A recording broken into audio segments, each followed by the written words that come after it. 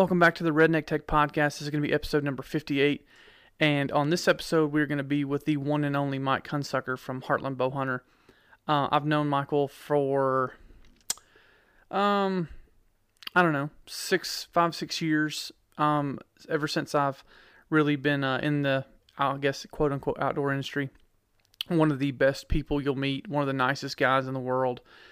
He's very helpful.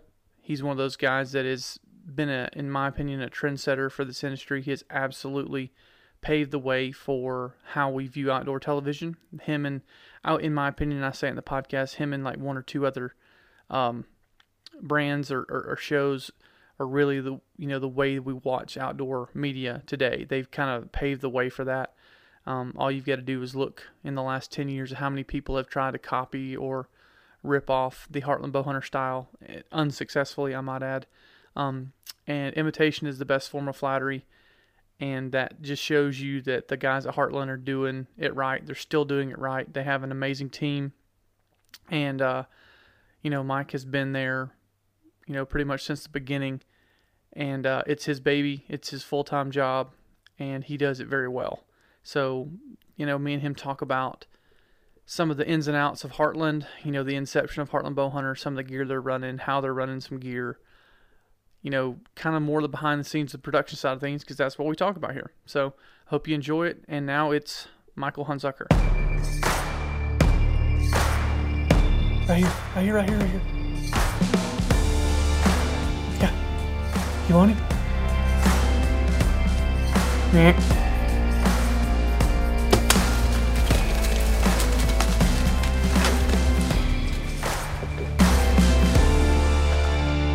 Welcome back to Redneck Tech Podcast. This is episode number 58, and I have got the one and only Michael Hunsucker from Heartland Bowhunter on the line. What's going on, buddy? Hey, man, how are you? Oh, can't complain. It's finally stopped raining in Georgia for it's been raining solid for like 3 months, it seems like, which a lot of my other buddies in the Southeast are saying the same thing. How's the weather in Missouri? Yeah. That rain has been our snow, so. Oh, wow. So it's been a rough winter. Yeah, and at the worst possible time. I mean, we don't want, I love this kind of weather, talk about late December, early January, but once season closes, it's like, okay, I could do without it. Yeah. Well, I hadn't done anything to mess your deer up yet, has it? Have you walked around yet and found any winter kills or anything yet, have you?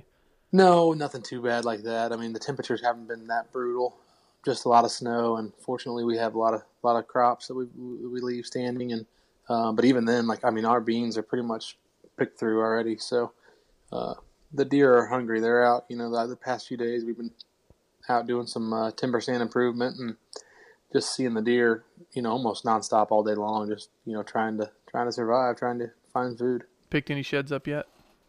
I actually haven't. I haven't picked a single shed up, which is incredibly hard to believe. Like, we don't usually get into the shed hunting until, early March or mid-March anyways, because we like to kind of let them all drop and before we get too crazy, but almost always I'll stumble across one while we're out in the field or checking cameras or whatever. We've had guys here in Georgia picking them up already, which is, that's unheard of. Historically, your season still open?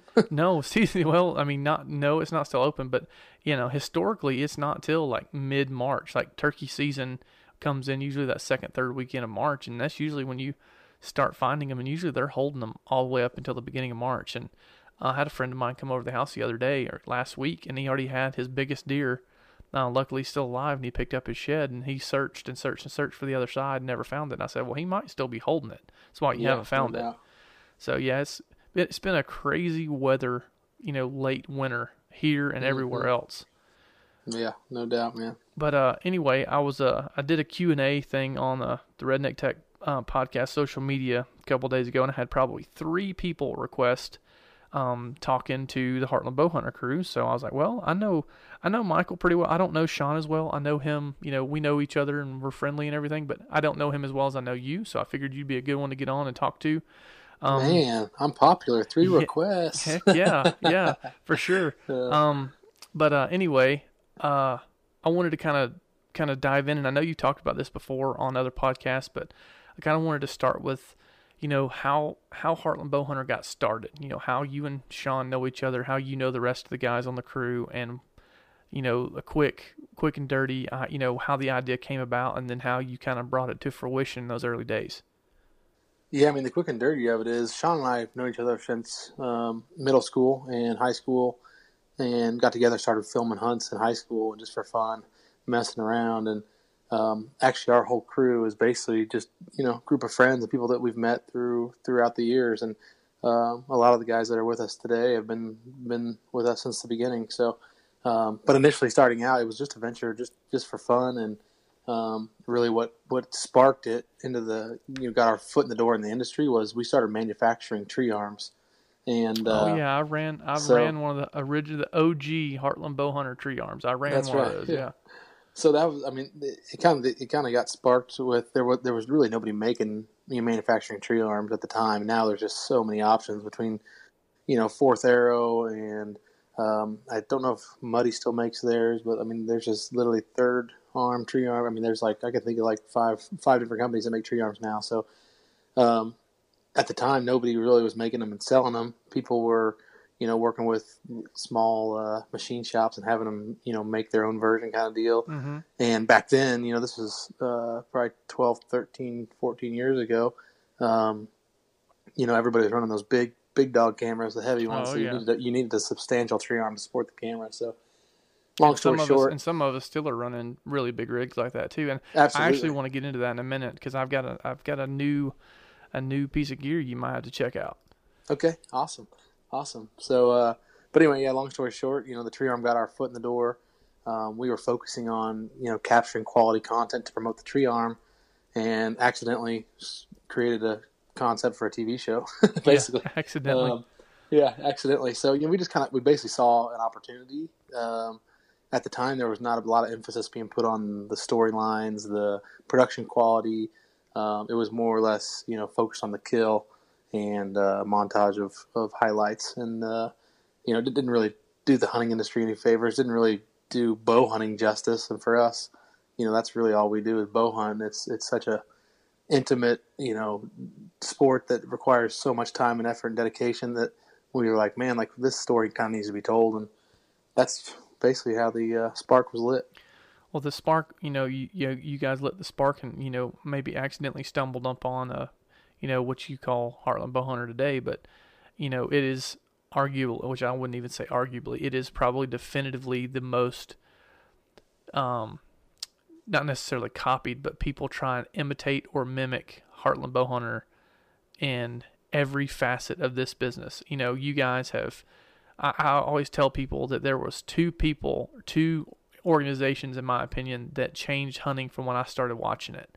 Back in the early, TNN days, two things really shaped the way we watch outdoor television today, in my opinion. That was Bone Collector and you guys, Heartland Bowhunter. Bone Collector came in with, the extremely relatable personality, the comedy, the I want to be in hunting camp with that guy. And then you guys came in with storytelling, cinematography, and a way that really brought you into the tree stand, into the ground blind with you. And those two concepts, those two ideas have attempted to been recreated and, repackaged and done in different ways. I mean, you're well aware of this, a million different times. Nobody has, in my opinion, successfully done it yet. But, you guys were trendsetters. You changed the way that people watched outdoor television and perceived outdoor television. Well, thanks, man. I appreciate you saying that. And I definitely, agree. I definitely have seen the trends in the industry and, what happened with, Waddell and road trips. And then, one thing you did leave out was, the Lee and Tiffany husband-wife phenomenon. Oh yeah. Well, that too. Yeah. So, it's funny, you see these newer concepts come on and have success, and then here comes everybody following right behind them, or trying to follow, especially, yeah. Well, and like you said in the beginning, you guys saw a need for storytelling and not just a montage and a kill. I still think the majority of it is that, because the reason it is because that's easy. Telling a good story and being cinematic and being creative the entire time, show in and show out, that takes time, that takes work, it takes money, it takes effort. And that's still why there are so many TV shows that are lacking, and why TV, in my opinion, which you know this, TV in general is struggling hard right now. Outdoor TV is anyway. Yeah, and that's that's something that I always tell people when I'm when talking to them about how do you get started, how do I get in the industry, how do I want to do what you guys are doing kind of deal, and I just tell them the number one thing is to have something unique. Oh yeah. To have a unique concept or idea, because everything's been tried, everything's been done, and it's a passion industry, so there's just people that are so strongly passionate about it that they're willing to do it for nothing, and so there's just a lot of competition in the industry. So everything's been tried and done, and so it's up to you to kind of think outside the box and think, okay, what can I do differently that hasn't been done yet that may be perceived well and taken, may have a chance at success. So yeah, for sure. Well, that I think it's a really good mix of. I think there's obviously really successful shows. The top 10%, they're going to have some sort of secret sauce, whether that's production, whether that's a really over the top personality like a Waddell or a Pigman or something like that, or they're going to have incredible storytelling, incredible cinematography, and you know how hard that is and how much it costs and how much time it takes. So if you don't have that secret sauce, if you're just another, if I've heard it once, I've heard 1,000 times, I'm just a regular guy that's gonna, I want to show people that a regular guy can go get it done still. If I've heard that once, man, I've heard it 1,000 times. That's not new. That's not creative. That's not.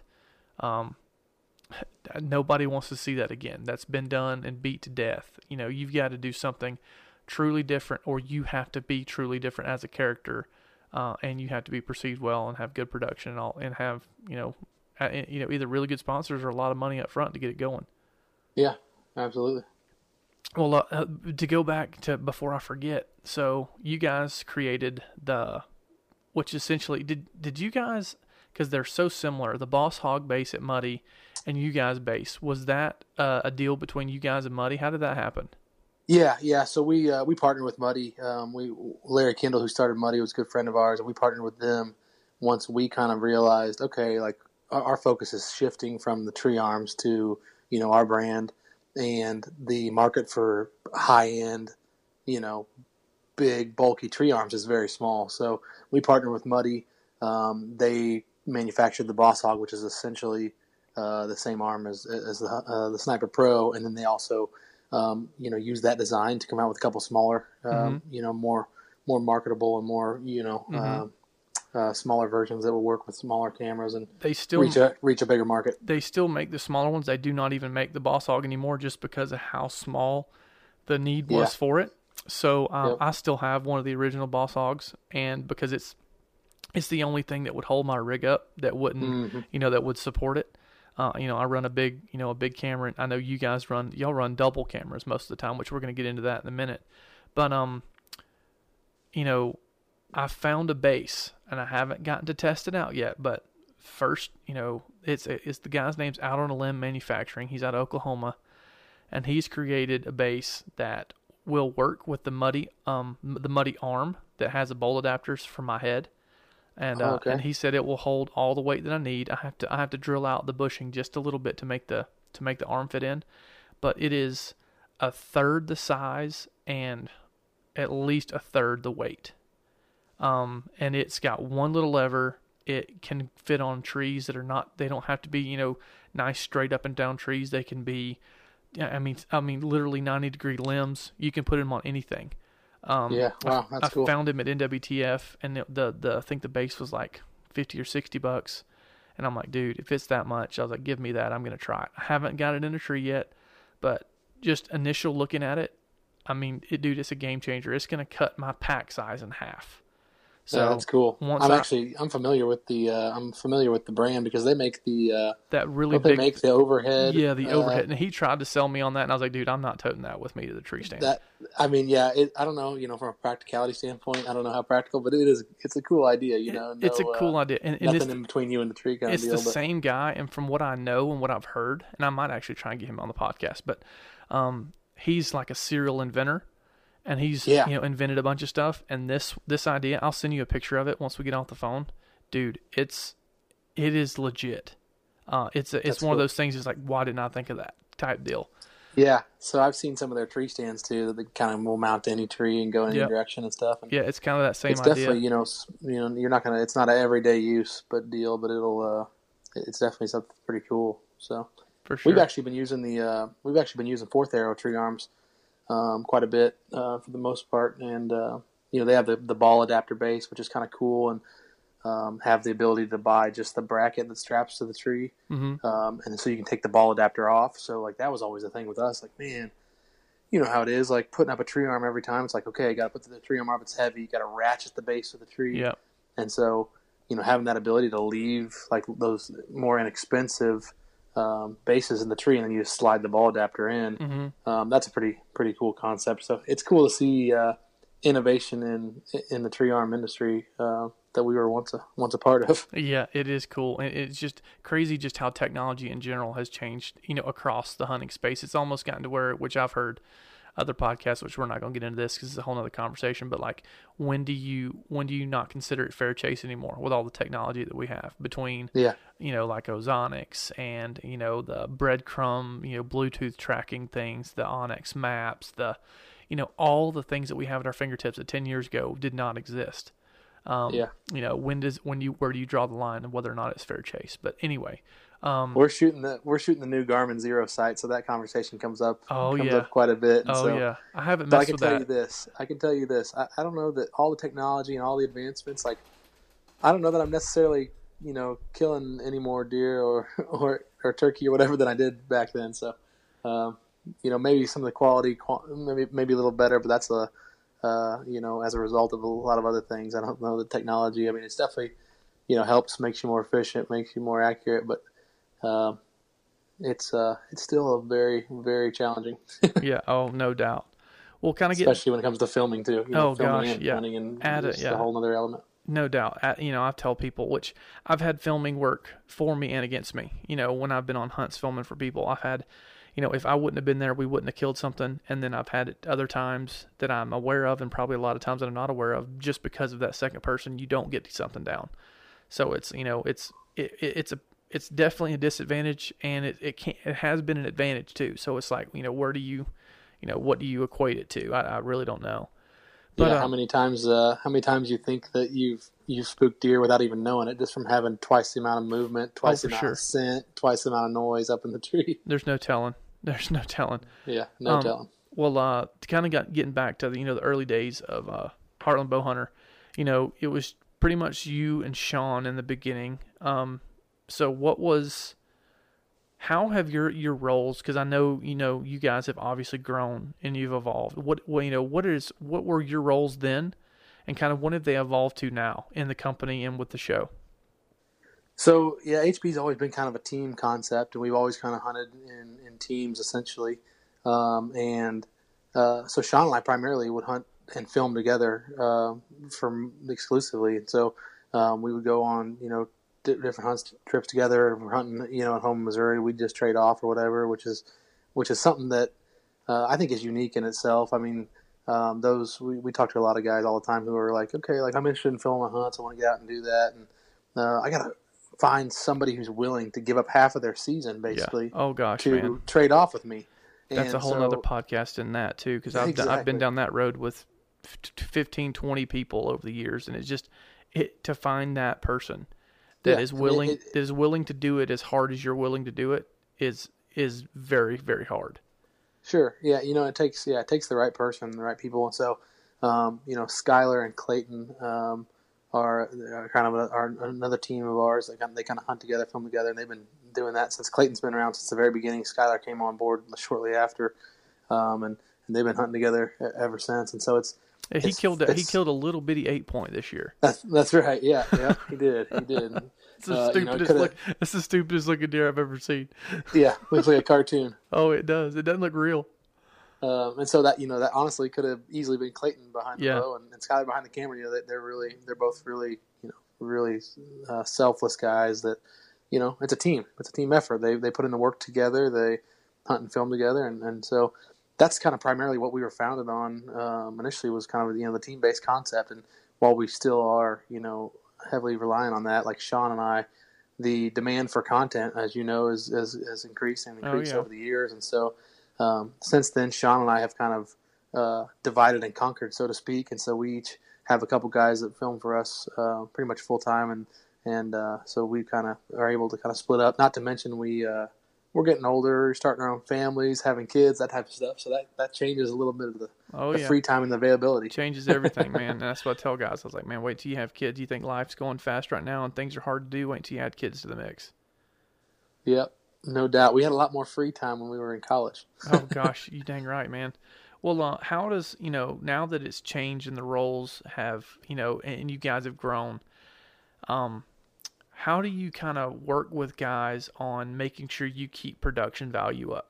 Because it's easy, and what I've seen with a lot of guys, and especially when you have groups of guys that hunt together, there's always one, maybe two guys that are really good at the camera side that end up getting stuck there.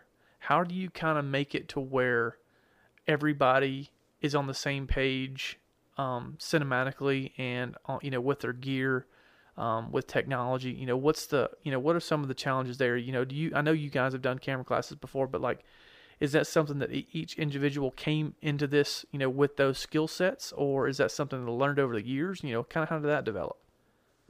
Yeah, so pretty much all of us are kind of like self-taught to so to speak, and nobody has any like really formal training. We do, like you said, an annual kind of team meeting, camera school get together, and but really we've kind of got to the core group of guys that we have based on a process of elimination. And we get, of course, all the time people saying, hey, like, how do I become a part of the HP Pro staff, or how do I be, I want to be, we're on with you guys, be on the show, whatever.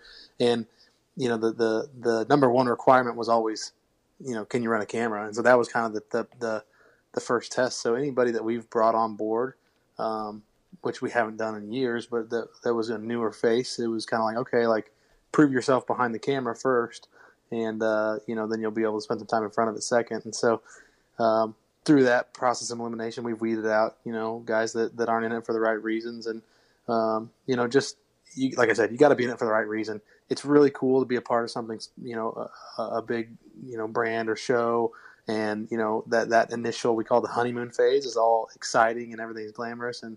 But when after a couple of years of that, when the newness wears off and it becomes work, that's when, you kind of see the guys that are in it for the right reasons and the ones that aren't. So. Oh yeah, because it is work to do it, yeah, to do it to the scale that you guys are doing it, putting out the amount of content, between video, photographies, web shows, TV shows, content for sponsors, exclusive content, whatever it may be. When you're doing it to the level that you're doing it, and I know, which I can probably speak for you because I'm speaking for myself, to where there's nothing I would rather do than what I'm doing. But at the same time, it is absolutely a full-time job. There's never going to be a perfect day. There's never going to be a perfect situation. There's always going to be sponsors needing this and that. There's always going to be time constraints. There's always going to be deadlines. There's always going to be production guidelines. It is absolutely work. And that was, some of the guys that I've filmed with over the years, they last through that month or two of that honeymoon phase, just like you're saying. And about that 10th or 15th morning, they're getting up to go and run a camera. They're like, man, I don't know about all this. I want to go hunting this morning.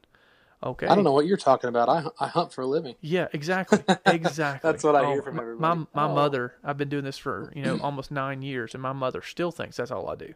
It's all I do is hunt. I was like, well, you just got back from a hunting trip. I was like, Mom, I was gone for 10 days in Wyoming or, Montana, hiking up and down a mountain, carrying a camera. I was hunting, but not like you think I was hunting. I was like, and it's hard to explain. I swear I'm just going to take my wife and my mother on a trip one day and like make them carry things. That's a really good point.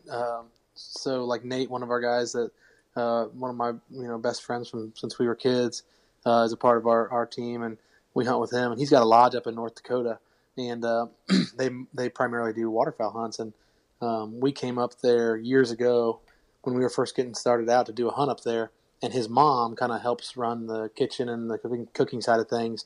And she was like, I'll never forget her saying, like, this is so cool, like, seeing this all behind the scenes. And like, she's like, it's so cool, like, seeing you guys with all your equipment and how you operate and how you work. And she's like, this is just neat. It's a perspective that a lot of people don't realize. Yeah. You know, see all the hard work behind it. And, Oh yeah. Well, you know, same thing with my wife and anybody else, or you know, my parents or anybody who's been on a trip and kind of seen like, oh wow, okay, like this is crazy how much goes into it. when you explain But, when you explain to somebody a whitetail hunt, name a deer that you killed this year, and you probably hunted that deer. Sometimes you get lucky and you only have to hunt a deer, sometimes one sit. Most of the time it's weeks. Let's just say for the sake of argument, you hunt a deer for 7 days. You go to an outfitter, you hunt for 7 days, you finally kill a deer. All right, now you've filmed that whole week. You've not only had a producer with you the whole week, that's a salary or a day rate that you're having to pay. Then you bring that footage back, you put it on a hard drive, and now an editor has to look at it and cut it for generally, around 2 weeks. So there's 3 weeks of time, money, and effort put into 22 and a half minutes of content.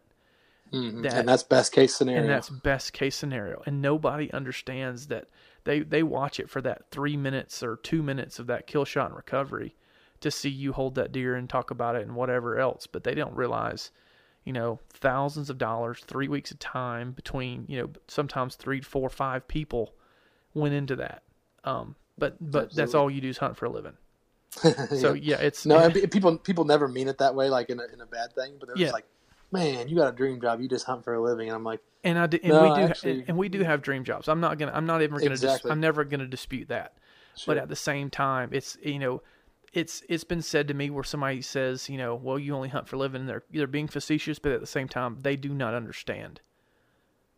Yep. I always tell people I have a job that, or I say I don't hunt for a living. I run a business for a living, and that business allows me the opportunity to spend a lot of time in the field hunting. Exactly. That is a great way of saying it. Actually, the best way I've ever heard it said was, you're not filming hunts, you're filming a television show that happens to be about hunting. Yeah, exactly. So, and you look at, watch the behind the scenes of making a television show. It's friggin' work, man.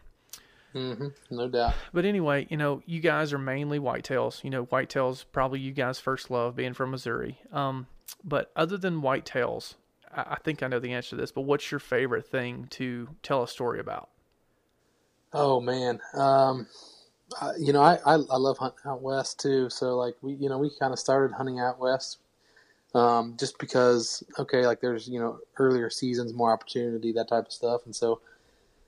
I don't know, man. Elk hunting is fun, but I just don't get to do it as often as I do mule deer hunting. So, like, going on a spot and stock mule deer hunt, there's so many opportunities to do that, so many places to do that. It's an adrenaline rush that's kind of hard to describe, and so that's something I've not it's done. All fun, but that's something I've not done yet. So that's on the list. You got to, man. You got to. It's just, for me, anyways. It was just so much different. Like. Whitetail, cut my teeth on whitetail, and, I have no problem, like, remaining calm, keeping my cool when I have a big buck coming into bow range. It just, here he comes, you kind of, watch his behavior, kind of, try to study what he's doing to base your decision on when you're going to draw, when you're going to stop him, when you're going to shoot. But, you stop a whitetail, you pick a spot, and you check all the boxes and release the arrow.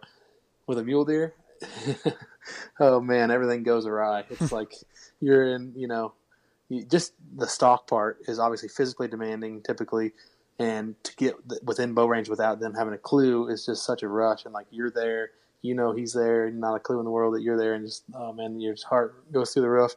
And then when it comes to making the shot and executing the shot, it's a split-second decision. You usually have a couple seconds on whether or not to pull the trigger, or when or how to do it. And so just that rush, like, my heart's going crazy before I've released the arrow, as opposed to whitetail. It's like the opposite. Like, once I release the arrow, then that rush hits me. But yeah. So anyway, I do love spot and stock mule deer hunting for sure. Well, kind of going back to whitetails and, cutting your teeth on that, whitetail hunts, on outdoor television, there's how many whitetail hunts have been on outdoor television. There's no telling, tens of thousands, if not hundreds of thousands. So my question is, how do you keep it entertaining and creative when everything's been done, essentially, what do you guys do to tell that story to keep whitetail hunts creative and, intriguing? Well, what's cool to me about whitetails is they and it's the same as true for mule deer, but like the whitetails, they thrive in so many different environments, and so we, as hunters, we get to hunt a lot and spend a lot of time in the field, and we love new experiences, and so doing new experiences, different areas, hunting, deer where we possibly had never done before is something that is an easy way for us to kind of tell a unique story, because we know we haven't done it that way before. But also on the management side of things, I know that like as we've gotten more serious into the whitetail hunting and been afforded more time to spend, managing our properties, like definitely the stories that we build with deer individually and watching them grow from 2 to 3 to 4 and 5 years old, it is super rewarding. And it's kind of one of those deals where we kind of, it's hard for us to get too deep into that side of things, because HB was kind of founded on just the regular guys, regular hunters, and we're hunting properties we have permission on, properties that maybe we leased or had, or public ground or whatever, and just kind of shooting deer. And so we want to be relatable. Number one, that's the main thing, is we've always wanted to be relatable, and so the management side of things isn't necessarily relatable for everybody, but it always does make for an intriguing and interesting story. So the main thing is, we try to keep a good variety across the board, and every deer is different. Every story behind the quest for the deer is a little bit different. And so that's kind of what we rely on when it comes to, not getting stale on that side of things, so to speak. I got you. What are some things you do as far as setup wise goes? I know, and I've talked it up about a million times about Garmin Verbs. I'm a huge Garmin fan. As far as POV cameras, I think GoPros, I think they've gotten better. But up until this point, GoPros have been complete and utter junk from all the ones that I've ever used. As far as like charging, holding charge, corrupting batteries, coming on, staying on, actually doing what they're supposed to do, when every Garmin I've ever worked with actually works well. So kind of, what are some things other than running the verbs and the tree as another angle? What are some things like your setup wise? I think I've seen, some behind the scenes or like second angle things where you guys are almost running dual cameras. You've got, from what I think, you're running a DSLR, with, some sort of short lens, and then you've got your big camera with long lens, and you're generally running high speed on that, correct?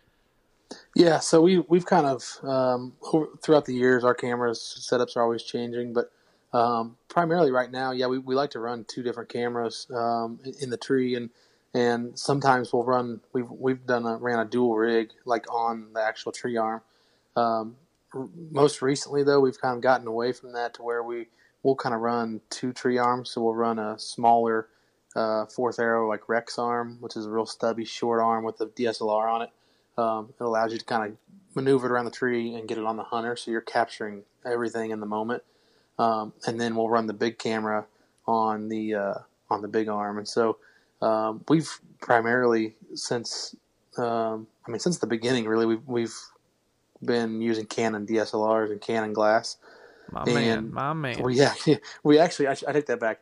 The very first DSLR that shot video ever was the Nikon D90, and we had a couple of Nikon D90s, and Canon was second to the party in the DSLR video world, but just completely smashed Nikon, and so we switched from Canon to Nikon at that point. You mean Nikon to Canon? Yeah. I'm sorry, yeah, Nikon to Canon at that point, and then haven't looked back since. So we've been running. Once you invest all that money in the glass and all that, we're pretty well tied to Canon. And now in a time when there's lots of options out there, a lot of companies, I would say Canon are less feature rich than some of the others, like the Sony, the Panasonics. They have to compete with Canon. They have to kind of cram some more, more features and that type of stuff into those cameras. So you can definitely get more features for your money with some of the other cameras. But for me, man, just the look and the profile, and especially on the photography side of things, it's hard to beat the 5D Mark IV. Then it goes back to me, not only the features. I'm not so much sold on the features because I'm going to be running a big camera anyway too.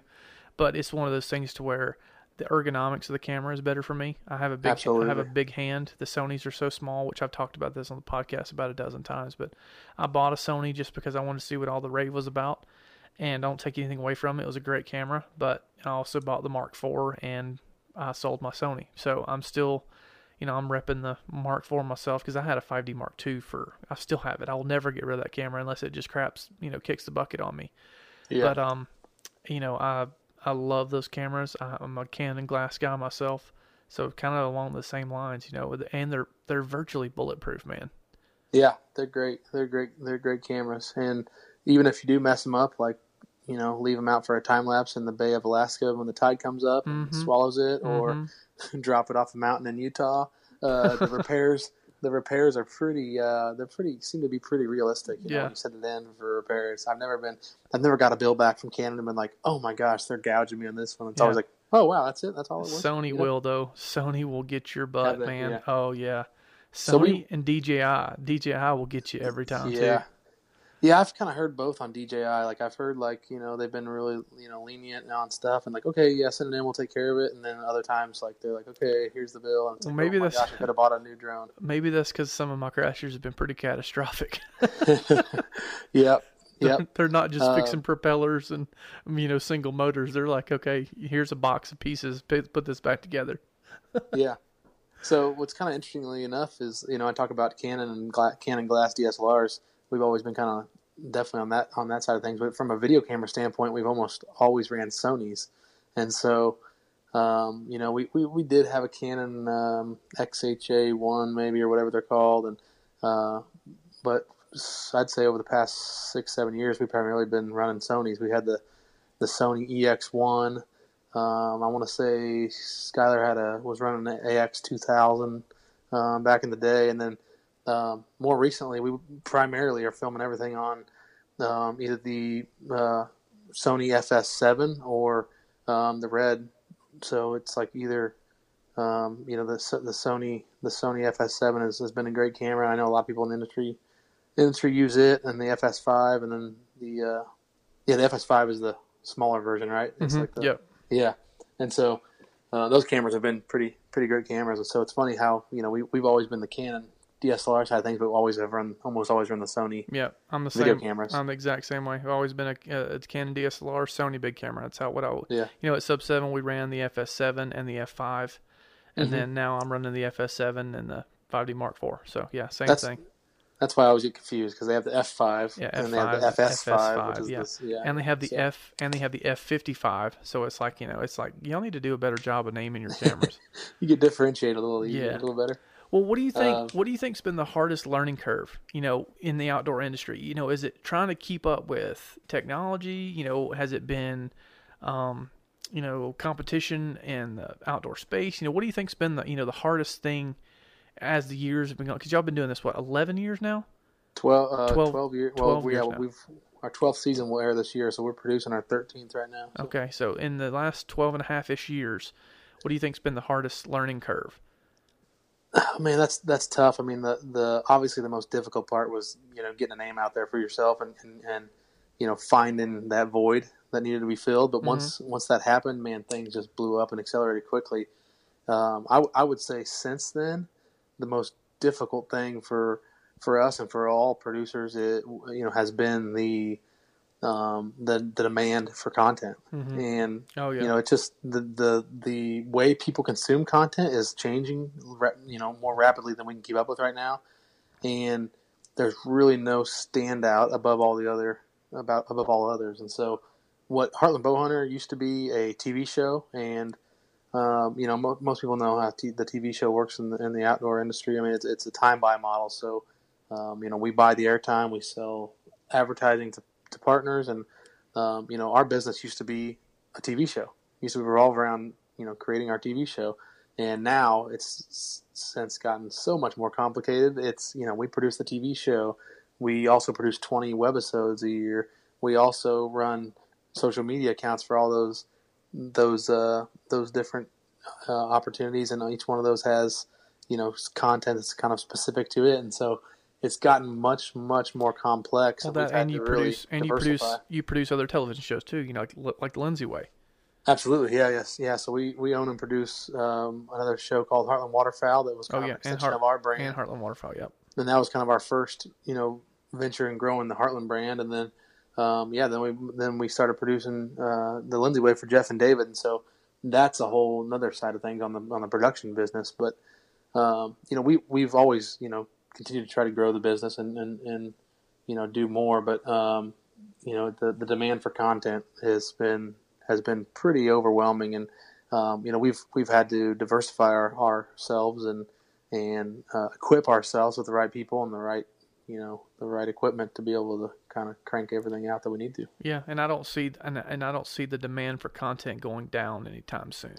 No, absolutely not.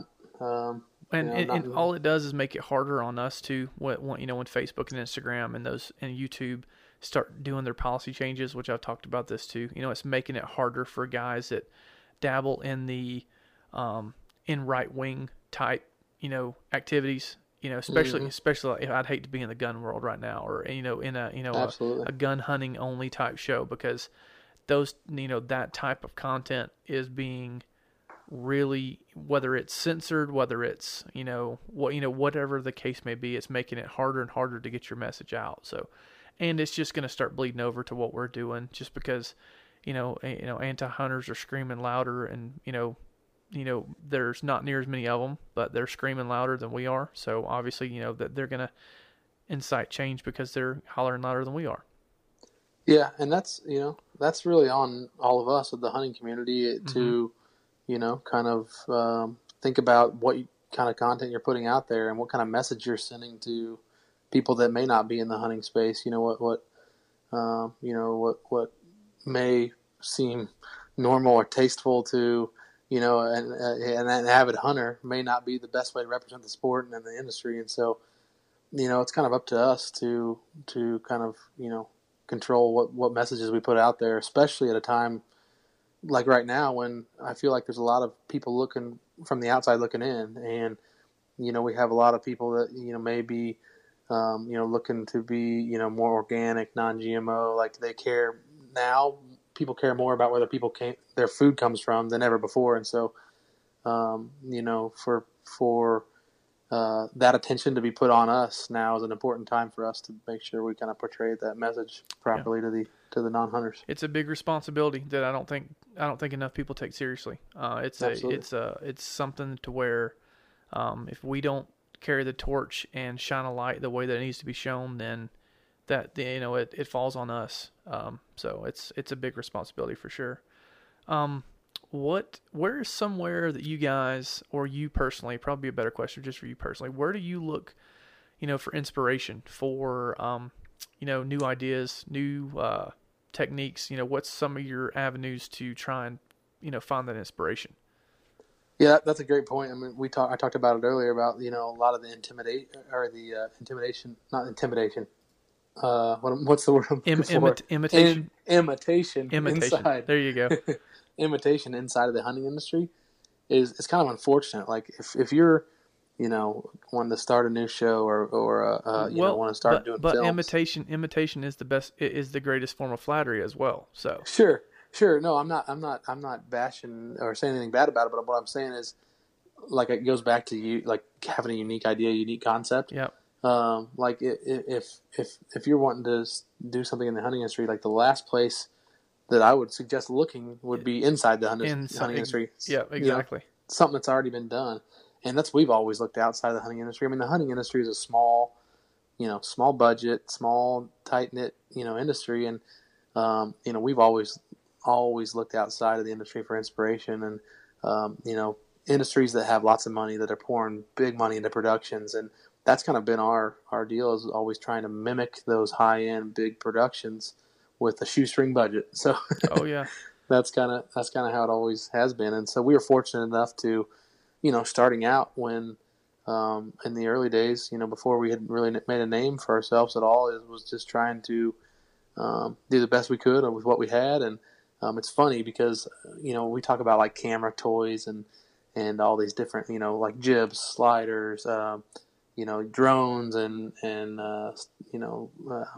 Ronins and all this type of stuff. Like, yeah, none of this stuff was possible back then, No. and especially before the advent of DSLRs. Oh my gosh. Yeah. Cameras were huge, and so that's been a crazy big change in technology, is just the ability to film, high quality, full HD, now 4K content on a small camera that can be, smaller the camera, smaller the equipment it takes to achieve that type of stuff. So I'll never forget, like, back in the day when we like literally first year getting started, Sean looked up online and found these plans to make a camera dolly with literally a big piece of plywood and some angle iron and some skateboard wheels and some PVC pipe.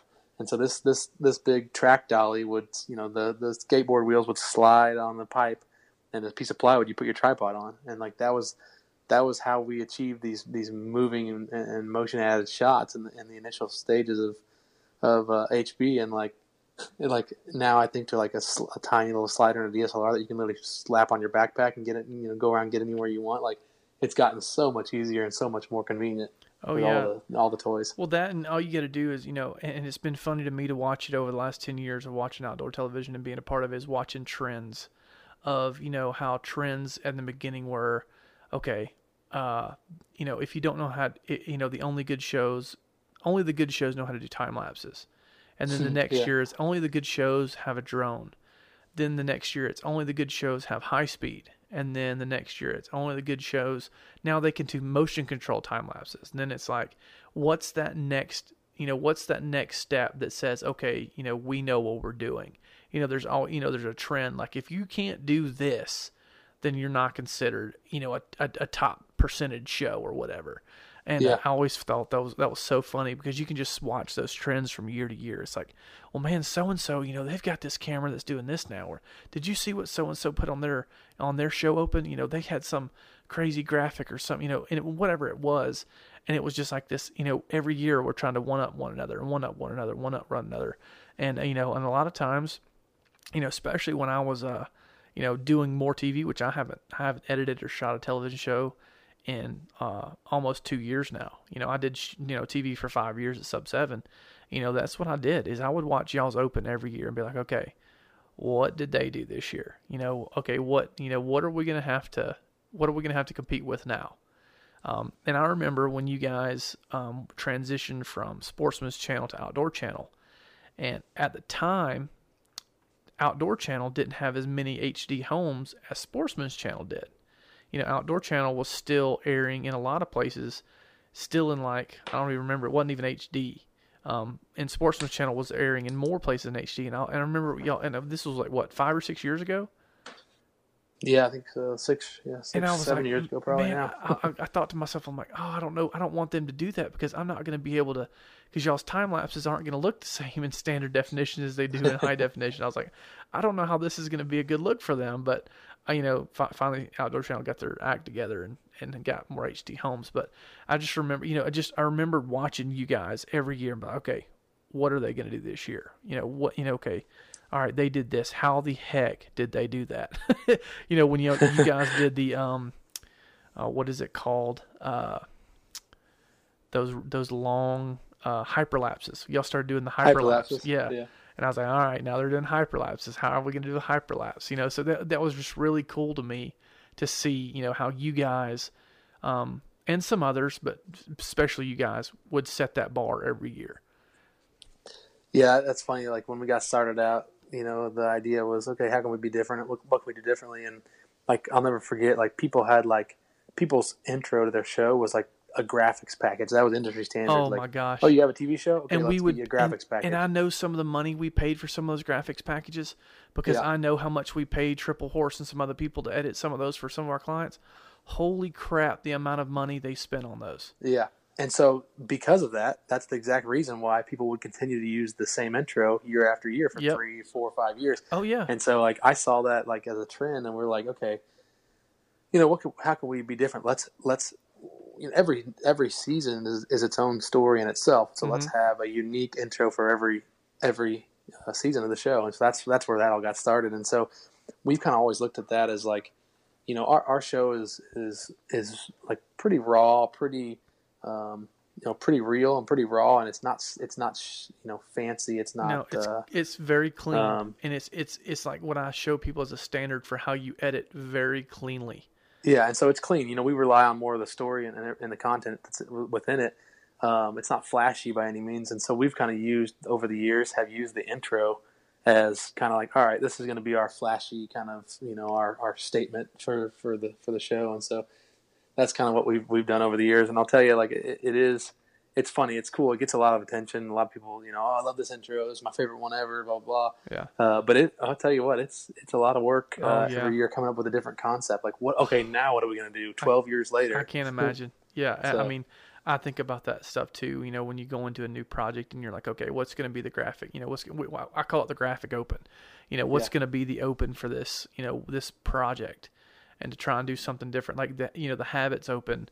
We ended up spending a lot of money on it. It wasn't graphics, but we did it with a Vulcan drone flying a Red Epic, and essentially what it was I wanted to do, and it was my idea, is I wanted to do an open that was all done in one shot, no cuts. And that's sounds really easy until you add the movement, the moving parts. Essentially, we have to find we had to find a Bass Pro Shops to do it. We had to line up how we had to build a set for the bathroom that Chuck's going to be doing the toilet scene with. The walls had to fall away. And then the drone has to do the perfect shot because he's only got like 8 minutes of fly time. So by the time he gets up, gets set, and we get everybody ready to go, and we get maybe 2 tries at this thing before he's got to land and put new batteries in. And the first time we tried it, and I'm trying to find a video of this, is we crashed a drone inside Bass Pro. No. Oh yeah, the Vulcan drone with that Red Epic. He crashed it like 3 feet from the side of a $75,000 bass boat, and it hit the ground. Something shorted out, shot liquid solder all over the room, and all it was that red. I just hear it crash to the ground from about 12 feet up, and the 16 to 35 lens just goes rolling across the floor, and I'm like, oh my god, that was a rental. And it was just like that your heart sinks moment, and ended up having to reshoot it. That was like in August or September, and we had to reshoot it again in October. And that guy had like 3,000 flights with that drone and never crashed, and that we were the first ones. It wasn't even, it was nobody's fault. It was just a battery shorted out. But Sure. It's one of those things where it cost us thousands of dollars to get all those people there to line up, Bass Pro to essentially close off part of the store. And it was just a big rigmarole. But, it's one of those things where you try and do something different and cool, and then, oh gosh, just things go wrong all the time. Yep. But Yep. no doubt, kind of sticking with that theme of how long it takes to do things and trying to do things differently. Do you have an idea of generally how much footage, or how many minutes or gigs or whatever you guys normally shoot for one episode of television? It kind of varies between the episodes and which episodes it is, but and also we've gotten a lot more efficient. Oh gosh, I yeah. will say that. I mean, like I know when we first started, before we really knew how we were going to do what we wanted, we knew what we wanted to do. We didn't know how, and so we would set out and we'd say, okay, we put together a shot list prior to the trip, and we would overshoot everything. We were capturing everything, and because we wanted to have it. So when it came back time to sit down, put stuff together, we wanted to say, okay, we have it all. Since then, like I said, we've figured out it's a well-oiled machine. We kind of know the right amount of stuff that we need to get the episode that we need. So it kind of varies. I mean, I would say, oh man, this would be a better question for some of our editor guys, but I would say like 7 to 10 hours would be a low end, episode, and then north of 20 hours would be a higher end. Oh yeah, episode. But yeah, I want to put that in perspective for guys that are listening though, because that's generally what we used to do too.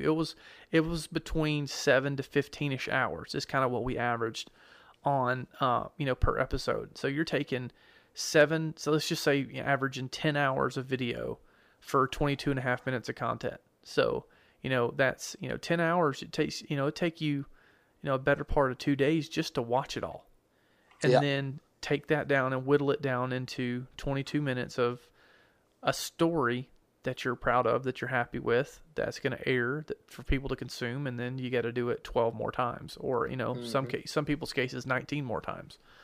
Yep. So it's a lot. It comes down to what we said earlier. It's work. Yeah. I just got so the deer that I shot in Missouri last year is a deer that we've had on our farm since we got it back in 2012, and so we have all these years of history. So I've been the past week or so been going through prior year hard drives and pulling out that footage and bringing it in. It's like that episode, for example, is going to have just a ton of content. Yeah. And we'll have to decide how we want to lay it out and how we want to play it out. We can't play everything out. I was about to say there'll be a lot of really good stuff that doesn't make it. Sure, exactly. And that's one of the drawbacks of television is, you have to fit within the certain confines of what the production guidelines are. You get a 30-minute slot, and you have to have advertisers in there, or you can't pay to do it. So it's I know it's a much better problem to have, is to have really good stuff hitting the cutting room floor versus the opposite, which is I don't have enough to make a good show. I'm going to have to stretch this. Absolutely. And I've had to do both, and I would much rather have to make a hard decision on, man, this whole encounter is not going to be able to make it because I've got too much, versus, holy crap, I have used everything and I'm at 16 minutes of my timeline. I've got to manufacture 6 minutes in this timeline, and I do not know how I'm going to do it. And that's part of it, and that's another reason I don't miss TV, to be honest with you. Yep. Yeah, there's definitely, you got to kind of work in the guidelines, but the good news is, like with our the stuff we do with our digital content and our social media stuff, is there's always a home or place for, if you have something that's good and compelling, there's always a spot for it. And now we have social media, so we can always make a place for it. That's right. That's good. But what kind of, as far as media storage goes, what kind of drives are you guys running? We've been running the G-Raid drives primarily for the past 8 years, probably, I'd say. Had good luck with those? Really good luck, yeah. So we use the G-Raid Thunderbolt. I'm thinking the new one we had to upgrade this past year to the, I want to say it is 24 terabytes. Mm-hmm. Nice and cheap too. You can go pick those up at your local Walmart, people. Yeah. So they're more expensive than others, obviously, but it's everything for us. Everything that our business revolves around is on that one little hard drive. Yeah. So two, I guess, technically. I was about to say, what's kind of backup strategies are you guys running? Are you running any kind of RAID configurations, or are you just kind of mirroring drives? We've just been mirroring drives. The bigger G-Raid drives, the one that we have, the 24. I think I don't want to misspeak. I think it's a 24 terabyte is the new biggest one, and so it has dual 12 terabyte drives inside, so it'll automatically back up internally. But we like to have separate, off-site backups. So, just in case the office were to flood or burn down one day, and then everything's gone. Exactly. Yeah, so we try to keep 3 different copies, at least in 3 different places at all times. So one is none. It's a scary thing. 1 is none. 2 is 1. Yeah, exactly. What gear are you guys editing off of? Are y'all PC, Mac? Do you know? Well, we do everything on Mac, and now we're all converted over to Premiere Pro now. That wasn't the case 4 or 5 years ago. We were all Final Cut Pro 7. And obviously that kind of got abandoned with Final Cut Pro 10. Exactly the same here, man. We made we all made the switch, and obviously for the better. It's one of those deals. Once you get comfortable, working in a program, it's hard to switch. But like with Adobe, with the way everything functions together and so fluidly, and with the new Creative Cloud side of things, like all the updates automatically, and just everything's seamless with Adobe, so it's nice. It's seamless until they put out a new version of the program that's really buggy, and then you have to fight it, because I've had to do that. That's true. I mean, I do like the automatic updates, but I don't like how Sometimes they put out an automatic update, and it's a super incredibly buggy thing. I had to get on the phone with Adobe the other day, and they had to go through and fix mine because something in the preferences was jacking everything up. And essentially, I was sitting here staring at a spinning wheel most of the day, and it's hard when you've got like you guys and have a bunch of content that you need to get out, and your entire engine of creating that content is down, and you can't get it to work. Time is money. Time is money. Exactly right. What is kind of talking about time? How long does it generally take your editors to do a single episode? I generally set aside 2 weeks, or when I was doing television, around 2 weeks or 10 days to do one ep. Is that generally around about the same time you guys are taking to do them, or are you guys doing them quicker, longer? As far as straight up literally post production editing work, we like to allow about 2 weeks, per episode. That doesn't include kind of the pre-pro of the, of laying everything out. Yep. Sean and I do all that. Yeah. Once season is over, we kind of sit down and say, okay, here's what we got. What's going to go into what. We kind of line all that out and kind of storyboard everything. So, but yeah, just from editing time, we like to allow a couple weeks because as an editor, it's easy to get burned out. It's easy to get so deeply rooted with something that you just need to take a step back and take a break. And so, it's nice to have, a couple weeks per episode to where, okay, say if you hit a block, a point where you're just kind of stumped and you want to work on the next episode and start cutting it down and just kind of get a break, and you come back to it and you have a whole new different mindset. You're like, wow, okay, now I can see how this flows, how this might work, how this might be able to piece together. Well, and it helps too with you guys, I'm sure, to having a team of people that can have different sets of eyeballs on something too, because that's something I really miss. When I worked at Sub 7 and, we were editing, and I would go through something and I'd say, hey, so-and-so, will you come in here and check this out and tell me what you think? And they say, hey, I really like that. I'm getting bored here. To have another set of eyes or another perspective to say, because a lot of times you fall in love with something you're editing, or you fall in love with a particular clip or an idea, and you run with that, and then you might love it, but the viewer might not, or somebody else might see something you don't. And that's something that I miss now, being on my own, to where I don't have another set of eyes that can come in here and say, I love that, hate that. So it gets running into those walls happens often, and I have to just get up and walk away from it, just like you said. So I feel you on that. If you ever need an unbiased opinion, you just let me know. Oh, I will absolutely do that. Yeah, I need somebody to slap me around from time to time. Well, no, that's what I really do love that about editing, is it's such a personal thing. And for sure, I could give the same project to 3 of our different guys and get 3 different results. And obviously the bones, as long as you have the bones there and have everything you need, it could be played out a million different ways. Yeah. Well, I tell people, a really good show or a really good project, 70% of that's how it was shot in the field. Because if you hand somebody crap and you expect to get Steven Spielberg out of the back end of it, it's not going to happen. It's hard to polish a dog turd. It really is. It is. And I tell guys, if you don't know how to edit, learn how to edit, or at least learn the basics of it, because that'll make you such a better, more efficient shooter to know what you need to get when you're in the field. It'll save you money. It'll save you time. It'll make your editor love you a lot more. Yeah. We've been polishing Derek Leininger's turds for years. Oh, man. Gosh. I got to get him on here. I was talking to him this last weekend. I'm just kidding. Derek's a great guy.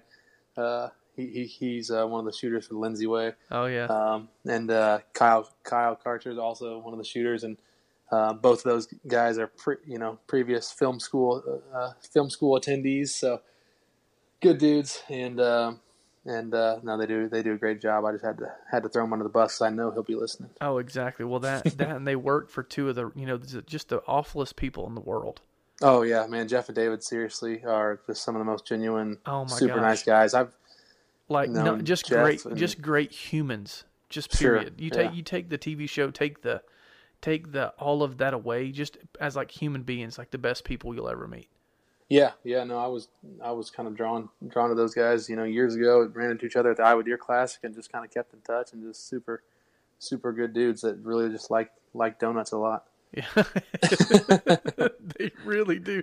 And That's funny. Jeff, We joke about like jokingly, like, or not. I mean, we're seriously talking about like finding a niche and finding your own way, and like it's so funny. Like, but that is like, the Lindsay way, that their show and concept is, their niche is about the family, the whole, killing giant whitetails, managing land, but where they've been able to like stand out and like separate themselves is with snacks. Like snacks. everybody's jumping on board of the snack train, and so Oh like yeah. it's pretty cool. You never know what might be your Well, what but might be your that's calling. but you got to think about it though. It's so relatable. I've thought about it for years. Is like, how could you capitalize that on a business? Because everybody stops at the gas station before they go hunting to Yeah, get some sort of snack for the tree stand, or they go by Walmart or somewhere and they grab pack of Little Debbie's.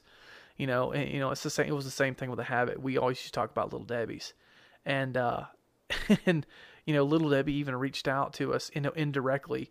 And, they wanted to do something with the show, but they couldn't just because we aired on Sundays, and they're I can't remember what denomination they are, but they're like extremely religious. But it's just crazy because that's so relatable to people because everybody takes snacks, especially in November when you're sitting, all day sits. Everybody's got snacks with them. that's right. Yeah, don't be surprised if the Lindsay way is presented by Krispy Kreme next year. Oh gosh, dude, that would be the most glorious thing ever. I would ask for a job if that was. I wouldn't be able to fit in the tree stand though after the end of it. Yeah, you got to have a metabolism like Jeff or like my business partner Sean. I Those was about to guys. say, like, how does I mean, I know he because I watch him eat those things on the show, so I was like, but he's a little guy. I don't know how that Yeah, happens. You yeah, know, he just genetically blessed. oh yeah. Well, what do you think's the hardest part about running, your own business, especially with really good friends? What's been some of the hardest things about, whether that's growing pains or being in business with really good friends? What's been some of the hard things that you've had to deal with? Man, I'm trying to think. I think like the hardest part is finding people, like I said, that are in it for the right reasons. Yeah. A lot of people have this assumption of television or the hunting industry or the infamy, the fame part of side of things. It's like people think that you're on TV, oh, you're making millions, and there's lots of money, and there isn't. It's, like I said, it's a passion sport. There's just not a ton of money in the sport, and so I'd like to say, most people that are involved in the industry, could be making more doing something else, and No so doubt. Yeah. that's part of the beauty of it, though. Really, I mean, people are involved because they want to be. But that being said, there's a lot of people that are in it for the wrong reasons, and you got to have those people that are in it for the right reasons. And so that's been, always an ongoing challenge is finding the right people to work with and managing the relationships. I love that side of things. We do, our you call them what you will, but sponsors, partners, whatever. Like the most of our partners have been with us for years, and we've created relationships with those people that are there at the companies and friendships. And so I've been able to meet some incredible people throughout the industry because of what we do. And so I kind of strayed off the the question from the hard things, but I think finding the right people that are in it, and working with friends is awesome. I think. I mean, I really really love it and enjoy it. And Sean and I have our personalities really mesh well, and so we've been able to. I mean, we lived together in college, and so we've been able to put up with each other for a long time. So it's fun. It's a lot of fun, and I wouldn't change it for the world for sure. Well, what's some of the big plans or big hunts or some things coming up for 2019? What have you got planned? I know you guys will be hunting in Kansas and Missouri this year. So what else? Sure. What else you got? Sure. So Sean and I actually just found out that we put in together. We both drew mountain goat tags on Kodiak Island. Oh So wow. I've never, and Sean, neither one of us have ever been big on the mountain goats or the sheep hunts. It's just a different thing, and like I don't know, it's one of those things. I know I'm gonna love it, and I know it's gonna be exciting. So like since we pulled the tag, I'm like really really jacked up to try it, and I'm all for doing new adventures. So that'll be exciting for us, and then Sean, I believe, is going to be doing a moose hunt this year too, which is kind of a different kind of a bucket list hunt for him. So I think Skylar is the only one on our crew that's killed a moose, and it's been several years now. So those two hunts are going to be kind of unique and up and coming. So That's awesome. Yeah, that one's gonna be tough. Which I watched your brown bear hunt last year. Yeah. And I did a brown bear hunt 2017. I filmed one. I didn't hunt, but it wasn't for me. I didn't like it. The way that you guys did it was pretty cool. I didn't like looking over my shoulder the whole time, which it looked like you guys had a lot better weather than we did. We saw the sun, I think, once in 15 days. Yeah, I remember you talking to you about that. Miserable, and I don't ever care about doing it again. I did the brown bear thing. I can say I did it. Don't care to ever do it again. It's an interesting hunt. I mean, it's a patience deal. I mean, we sat, springtime, 17-hour days, and you're not moving around much because they can smell so incredibly well. Gosh, so, we would hike up to our glassing knob every day. And I shot my bear on the 12th day. So 11 straight days of glassing and glassing and glassing and glassing and glassing. It's a extremely slow and extremely mentally excruciating hunt. Especially when, you're getting down to the wire. It's a 14-day tag, I think it was. And so your tag's good for 14 days. And so it was one of those deals where that was, it's not a hunt you get to do every year. And so, it's kind of a once in a lifetime, or once in a very, very few opportunity hunt, and so it was interesting. But it went from slow and excruciating and mentally tough to one of the most exhilarating and adrenaline rushes you could ever ask for in about 10 seconds. So, it got real quick on your hunt. I shot that bear at 12 yards. We called him in, and he came in and just came directly at us, and it was uncomfortable, is what I like to say. Yeah, uncomfortable. That's an understatement. Yeah, we did. Ours was in the fall, and we didn't do any glassing. We were right there on the coast, right outside, about 80 miles from Cordova, and we would go out, pre-dawn every morning, and most of the bears were out there feeding on salmon, and they would go back in the willows, and you would have about a 10-minute window, right there after first light. And, we saw bears about every morning, and then the fifth morning, we ended up shooting a really big bear going back to the willows. We actually got in between him on his way back and shot him. And then we had 10 more days for another guy. I was there with two people, and we had 10 more days to hunt, and it just got bad. We didn't see anything in the mornings. We would spend all day dragging a boat upriver, sitting on a kill site, standing on our feet on the side of a riverbank like for 12 hours straight in the, just the pissing rain. And I'm like, this I don't know if there's anything worth this. This is bad. And it just progressively got worse. I remember one day, it's the only time in my career I've ever had to tell a client that I'm not taking my camera gear out in this. It was blowing sustained like 40 miles an hour with 70-mile-an-hour gusts, and like raining sideways. And I told him, I was like, there's just no way I can keep my gear from not getting zapped in this. I was like, I was like, if I took it out to film something, it's done. So I was like, there's no point in me even taking it. And I remember they went out for about 10 minutes, turned right back around, and came back to camp that day. So, and I just knew we were about to get blown across the tundra in our little hut every night. It was just, it was bad. It's funny. There's something deep inside of me that gets a little bit of like joy from really excruciating experiences. See, and I don't know, and maybe that's why I didn't really appreciate it that much. Is just because I've been super fortunate to where, in all the hunts I've done, there's probably only been 3 or 4 of them that has been just bad, just brutal, weather-wise. The rest of, I've done a lot of physical hunts, between elk hunts and stuff like that. But as far as just brutal weather, I've been really lucky in terms of that. Yeah, Alaska is just pretty typical. Yeah, that was the first time I'd ever been to Alaska, so that's probably why it was so brutal. Yeah, we were there like into September and October, and he's like, usually we're out of here by October 1, and we left like October the 5th, and it was getting serious by the time we left. Yeah, we actually we did get really fortunate on our bear hunt with the weather. It's not usually sunny; it's usually cloudy, foggy, rainy. nasty bears love that nasty weather. Yeah, and that's what they kept telling us. I'm like, they must really like it because there's no way anything's out in this right now. Yeah. That's the first bear I ever shot, though. Really? Never even been on a black bear hunt. So. See, yeah, I'd never done a bear hunt until this last year, and I ended up doing 3 back to back to back. Okay. So it's just like that brown bear hunt, and then I did 3 black bear hunts this last year. So yeah, I got my fill of bears the last 2 years. There you go. But dude, I really appreciate you coming on, taking the time. I think we've been talking almost an hour and 15 minutes. So I appreciate you coming on, talking to me. Where can everybody find you guys on social and air times for the show and all that good stuff?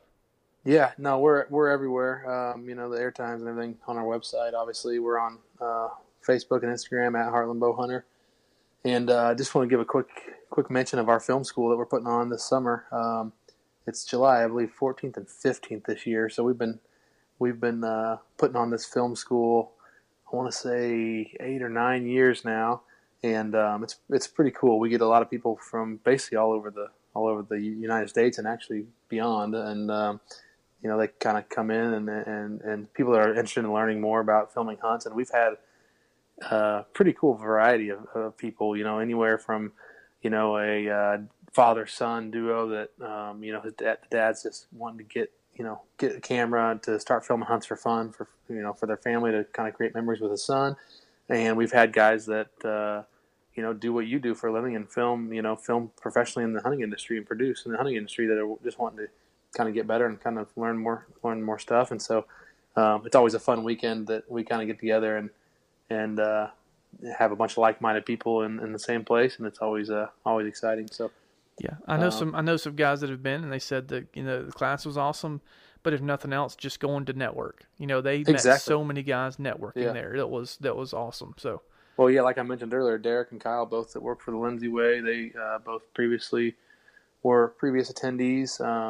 Jamie Lovett, one of the guys that came years ago, is one of the producers for the Buck Commander guys. We've had guys from Mike Stroff's show, Savage Outdoors. Just a lot of people that have gone on and people that have gone on to do their own thing and not necessarily, work for another show or another brand, do their own thing. So one of our students, Drew Seals, who's from a couple of years ago, he's putting talented. out some really good stuff. Yeah. Holy crap, he's so talented. I have had him on the podcast. He's dumb talented for sure. Yeah. Yeah. And it's funny. It's pretty cool to see the people like him and, Brian Dryden, another producer that worked on the Lindsay Way, like those guys. Also, seeing them come in, stupid and talented, yes. Yeah, and seeing them come in, and the drive, the passion is there, and then after the class, just kind of keeping in touch with them and seeing what they do, they just go all in, and those are the guys that go all in are the ones that end up being successful, and I think. And they're the guys that are still around, and they're still doing it. They're going to be the next generation of outdoor content. Yeah, no, absolutely. And it's only so much can be learned, obviously, from a certain standpoint. I feel like you got to have the eye and you got to have the ability deep down inside. But we meet enough people, through the course every year that there's always a few that really, really take off and do well. So it's a pretty cool experience. Well, Mike, dude, I truly appreciate it. Wish you guys all the best of luck. Tell Sean and the rest of the crew that I said hello. And hopefully we run into each other this fall, but I'm sure if nothing else, I'll run into you hopefully before ATA next year. Usually when I get to see you every year, but hopefully before then. Absolutely, man. Yeah, keep in touch, and thanks for having me on. I really appreciate it.